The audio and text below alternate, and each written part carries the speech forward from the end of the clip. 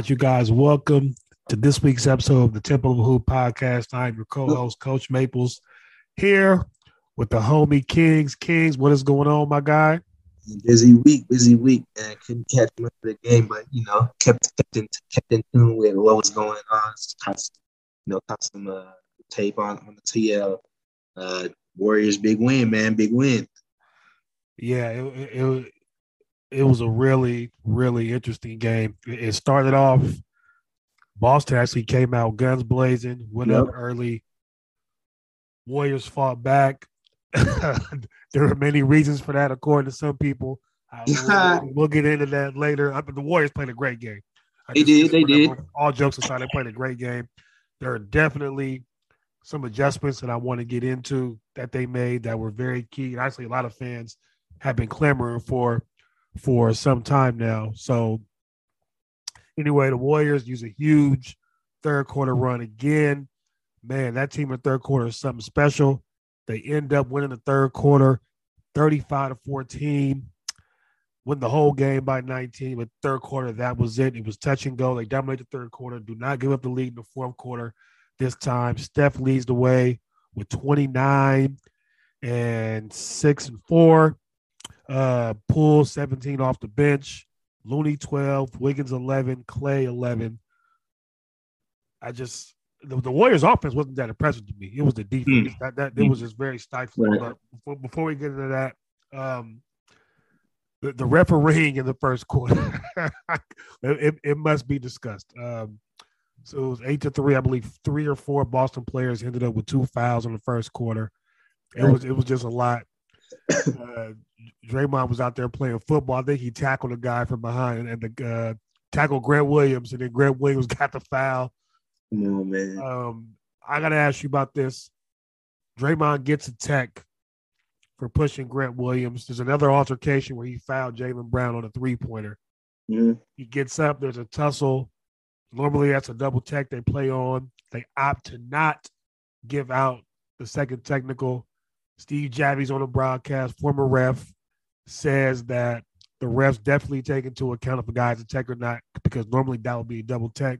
But Draymond would have been out of there. I personally am happy that he got to stay in the game. I don't think that was a just cause to throw him out, but it did stoke those fires of people who think that NBA reffing is a sham, which it was at time. I did not like how the game was reffed in the first quarter. It seemed very one-sided, but not to take anything away from how the Warriors played. Just want your thoughts on that before we get into the deeper aspects of the game. Yeah, somebody had a good point in terms of, you saw the Celtics come out guns blazing. The Warriors were flat. Someone said, the refs carried the Warriors until they were able to get it together. Man, that's the feeling. Like, all jokes aside, like people say, that's really the feeling I got watching that. Yeah, what I mean? It's and like a Rockets person was saying, Adam Silver comes out earlier in the day. It's just not good for the product, man. The thing with hoops, this is nothing new. This is a long-running thing from, the Lakers three-peat days when you had the Kings fans complaining. You had the Suns fans talk about what happened with the Spurs and Mari's suspension. Then obviously you had the Heat days and people talk about LeBron flopping. And, then you had the Golden State run with the, moving screens and all that type of stuff. And it's one of those things, man. People just, it's the NBA is always just going to have that problem, that specter of the refs will decide how a game will go. And the refs will pick somebody who they want to be with or who they want to give the interpretations that favor to. And they're going to stick with that theme throughout most of the game. It's just been a thing with the NBA for literal years, nothing new. And it can be annoying because sometimes it really just ruins what could be, a organic outcome. Yeah, I think, and I'll say this, over the course of the game, I think it did settle itself out, and even out a little bit over the course of the game. It was tied at halftime, so, there's that aspect of it. But, yeah, I think there's definitely a point. I think the refereeing has just been too prevalent in these playoffs in general. do not know what the fix is. I think basketball, I would say, is the hardest game to ref. It's just so spontaneous. Even football, baseball. You reset. There's pitches. There's plays. Football, they got six referees on the field. Mm-hmm. It's the hardest game to ref. But you would like it to be better, but it is what it is. Getting into the game, I gotta say the Warriors made some adjustments I thought they would never make. I am shocked. The first biggest thing for me is the Celtics defense was giving them hell with the Warriors running their heavy off ball movement scheme. Mm-hmm. Kerr does, shout out Mar, man, goes a heavy dose of high pick and roll with the big on Steph, gets Steph switch, just creates havoc with Steph's penetration or attacking switches, and just creates advantageous 4-on-3s out of that. And I think they really killed the Celtics with that in the second half specifically. There's just a lot of whoever at the center was, whether it was Williams or Horford, those guys are good in space, but not, stop Steph Curry good in space, if that makes sense. That's a whole other level of dealing with that. I thought the Warriors hit that button very well, a lot in the second half, and it kind of, I'm not saying exposed, but it gives Boston something to think about, possibly adjust going forward. I thought that was a really good adjustment by Kerr to counter with a very stingy Boston defense. Yeah, shout out to the bro Joseph Gill. He talked about that. He said one of the things that gets the Warriors in trouble is that Kerr is stubborn and he doesn't maximize Curry's scoring ability the way he should, and that he has issues doing that in the game. And some people got mad and they're like, oh, they've been to the multiple finals without it. And he was like, well, you can be successful even though you don't do certain things that you should be doing. But as you can see, when they don't do maximize Curry's scoring ability, they get in trouble, right? When they get in trouble, they start falling behind in games or giving up games, and they've gotten complacent, and then when teams start switching everything on that off-ball action, now they start going through scoring droughts like you saw with Cleveland, you saw against Toronto. So what did Kerr do in this game? Like you said, high pick and roll. We're going to generate offense, easy looks. You drop, he's going to kill you. Switch, we're going to let him create on you. And that was all she wrote, man. I mean, what Joseph Gill was basically saying, get the ball in the hands of your best player. It was really just that simple. Give your best player the ball. That's it. Sometimes that's really just all you have to do. Just give your best player the ball, and especially when they're an all-time great player and a special player, let them do what they do. That's what Kerr did in the third quarter, and they ran him out the building. Yeah, I thought that was just an excellent adjustment. Again, the Warriors in the third quarter have just been great this series. Boston's going to have to figure that out because, as great as the Warriors are in the third quarter, Boston was also the second best third quarter net rating team in the NBA this season. So, you would think they could be able to withstand that and kind of get their own momentum going. We'll see how that works in Boston.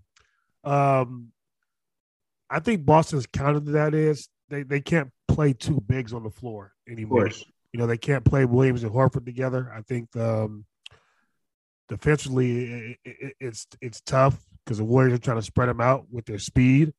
Mm-hmm. And, I think that's the Celtics kind of. I'm interested to see how Udoka counters that because their defense is really stingy. But if they're just going to hunt that Steph pick and roll with the best, with their big out there, Williams can't stay in front of him. Horford for sure can't stay in front of him at age 36. So I'm interested to see what that counter is. I would expect to see a lot more blitzing if they do that with Steph to get the ball out of his hands and kind of scramble out of that and make those other guys make decisions and, live with that. But if you just, going to let Steph play one-on-one against those bigs like he did in the third quarter, he's going to kill you all series. So I'm interested to see what the counter is.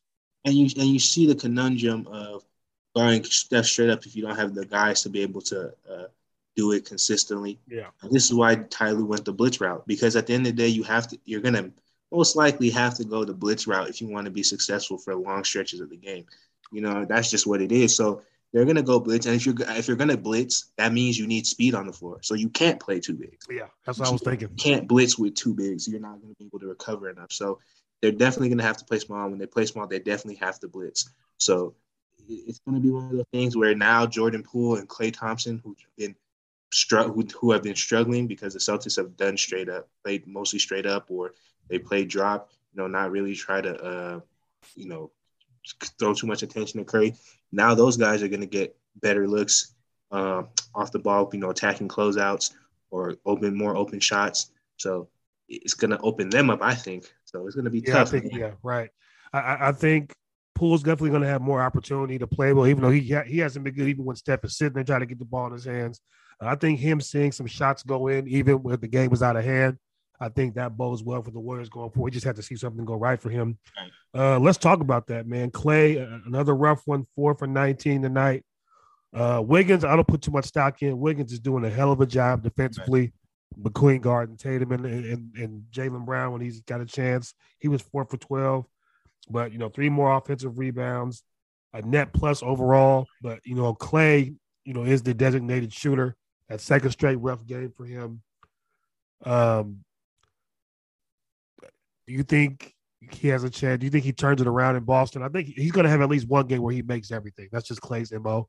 So what do you see for him going forward in this series? He's gonna have his two games this series, be one where he just goes berserk. Yeah, it's gonna be a game that they need, and they're gonna win it. So that's just how Klay is. Be a floor spacer, a supreme floor spacer. He's not as good defensively, but he's still a supreme floor spacer. He's still gonna give you that one game this series where he's just carrying the whole team through offensively. So you're gonna get that from him. But yeah, you just keep doing what you're doing. Be a floor spacer. Hit your open shots. Play defense, but play what like Mark was saying earlier. Don't make it about you, man. Like, him and Poole need to understand. Like Curry's the guy. You don't need to be the guy. Play your role. As long as you play your role, they'll be fine because they're gonna get good looks. Curry's gonna make sure they get good looks. So that's all he got to do. But he'll give you his one game a series where he just goes nuclear and he sets it off. Yeah.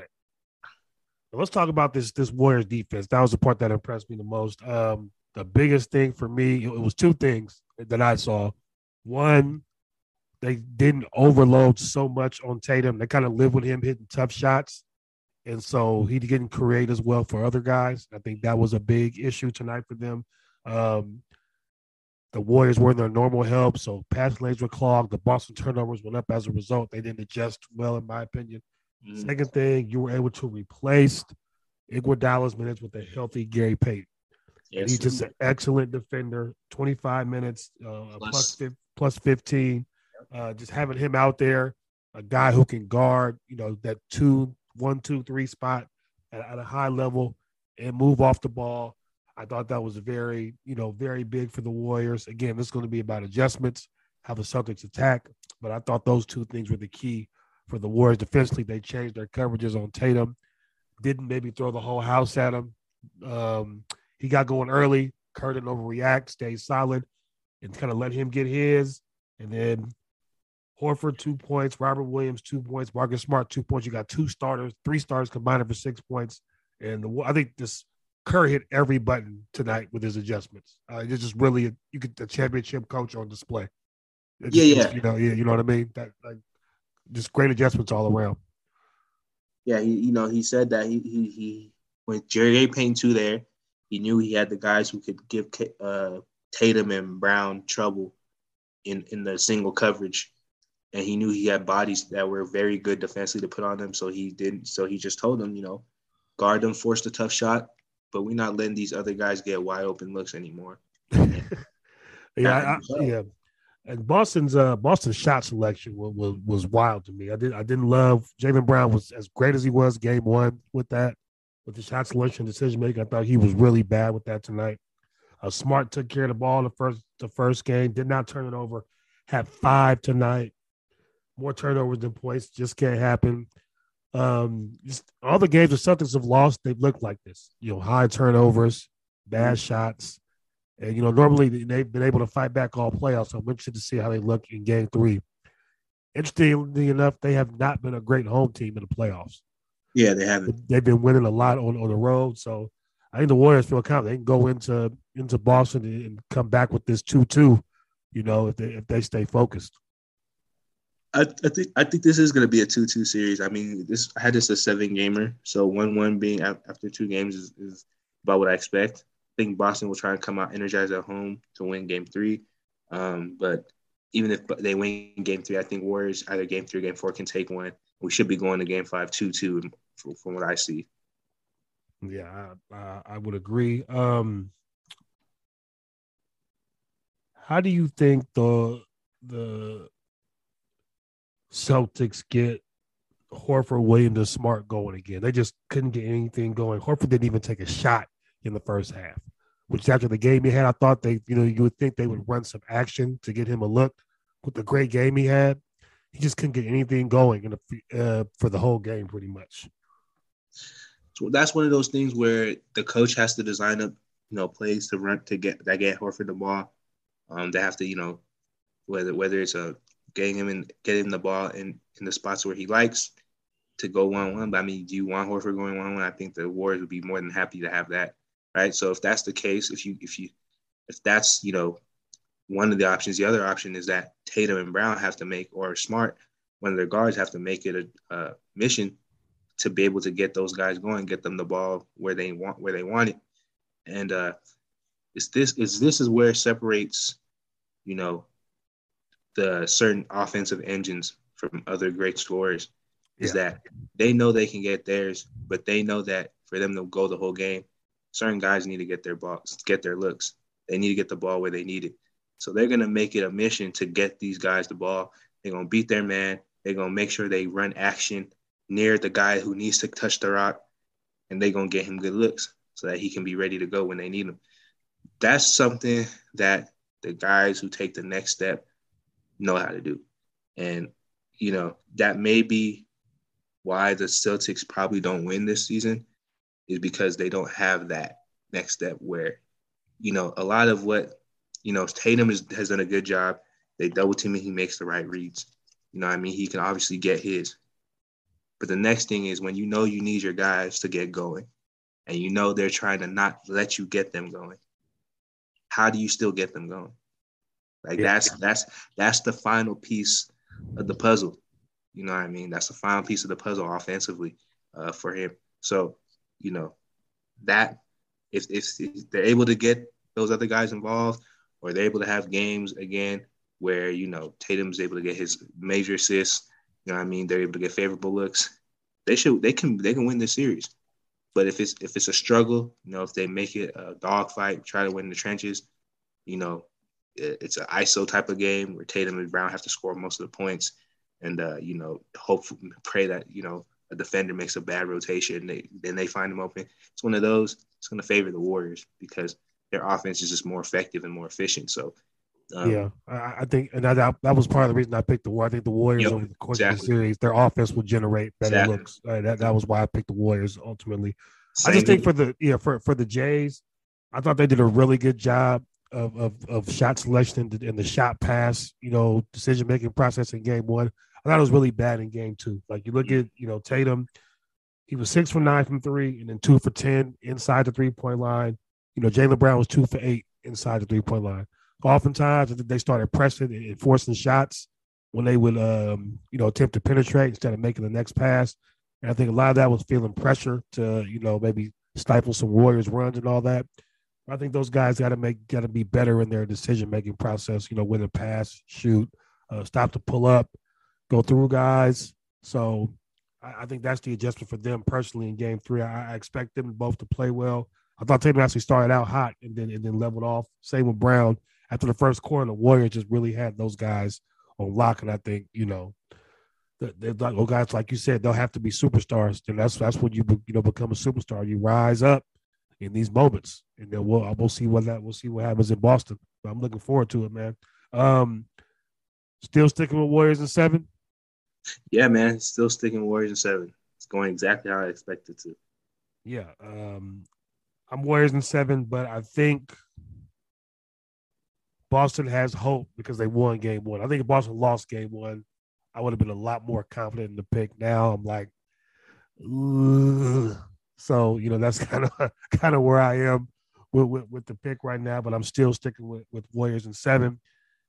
I think they got to be wary. Tatum has a really big game in him, and I think Horford and Smart play better. Will play better at home. I don't know. Marcus Smart is my X factor for the series. The game he played well in, they won. The game he played terrible in, they lost. So I'm looking forward to how this, how this plays out in Boston. We will be live Wednesday on Spotify Live after Yes, the sir. game, tapping in with you guys. Now we had a blast last time. I think it was like 200 people in there too. It was a lot. It was a Yeah. lot. Hey, some folks had me asking, man. We gotta get a Warriors guy on. I know we might have to talk tomorrow or Dave. You know what I mean? Yeah, Get one of those guys on. we But gotta get the Warriors propaganda. right, because we had Rico. we can't be seen by us. We got to balance it out. I think it's because me and Kings both hate the Celtics, so we figure we bring Rico and that balances out. But make sure you follow @S Kingsborough on Twitter. Myself, JJ Maples 55 _ MST. Subscribe, follow the pod. We will see you guys for another breakdown in Game 3 Wednesday post game. You guys be safe. We are out of here. Peace, y'all.